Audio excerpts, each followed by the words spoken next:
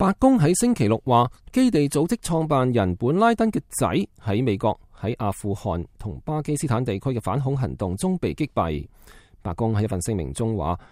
哈姆扎本拉登嘅死唔單止使到基地組織失去重要嘅領導能力，並切斷咗該組織同佢嘅父親嘅象徵性聯繫，而且破壞咗基地組織嘅重要活動。白宮稱，哈姆扎本拉登係基地組織嘅高級成員，負責策劃同埋應對各種恐怖組織。今年夏天較早時候，一啲傳媒報道咗哈姆扎本拉登大約2年前被擊斃嘅消息，但直到星期六，特朗普總統嘅政府先至證實呢一個消息。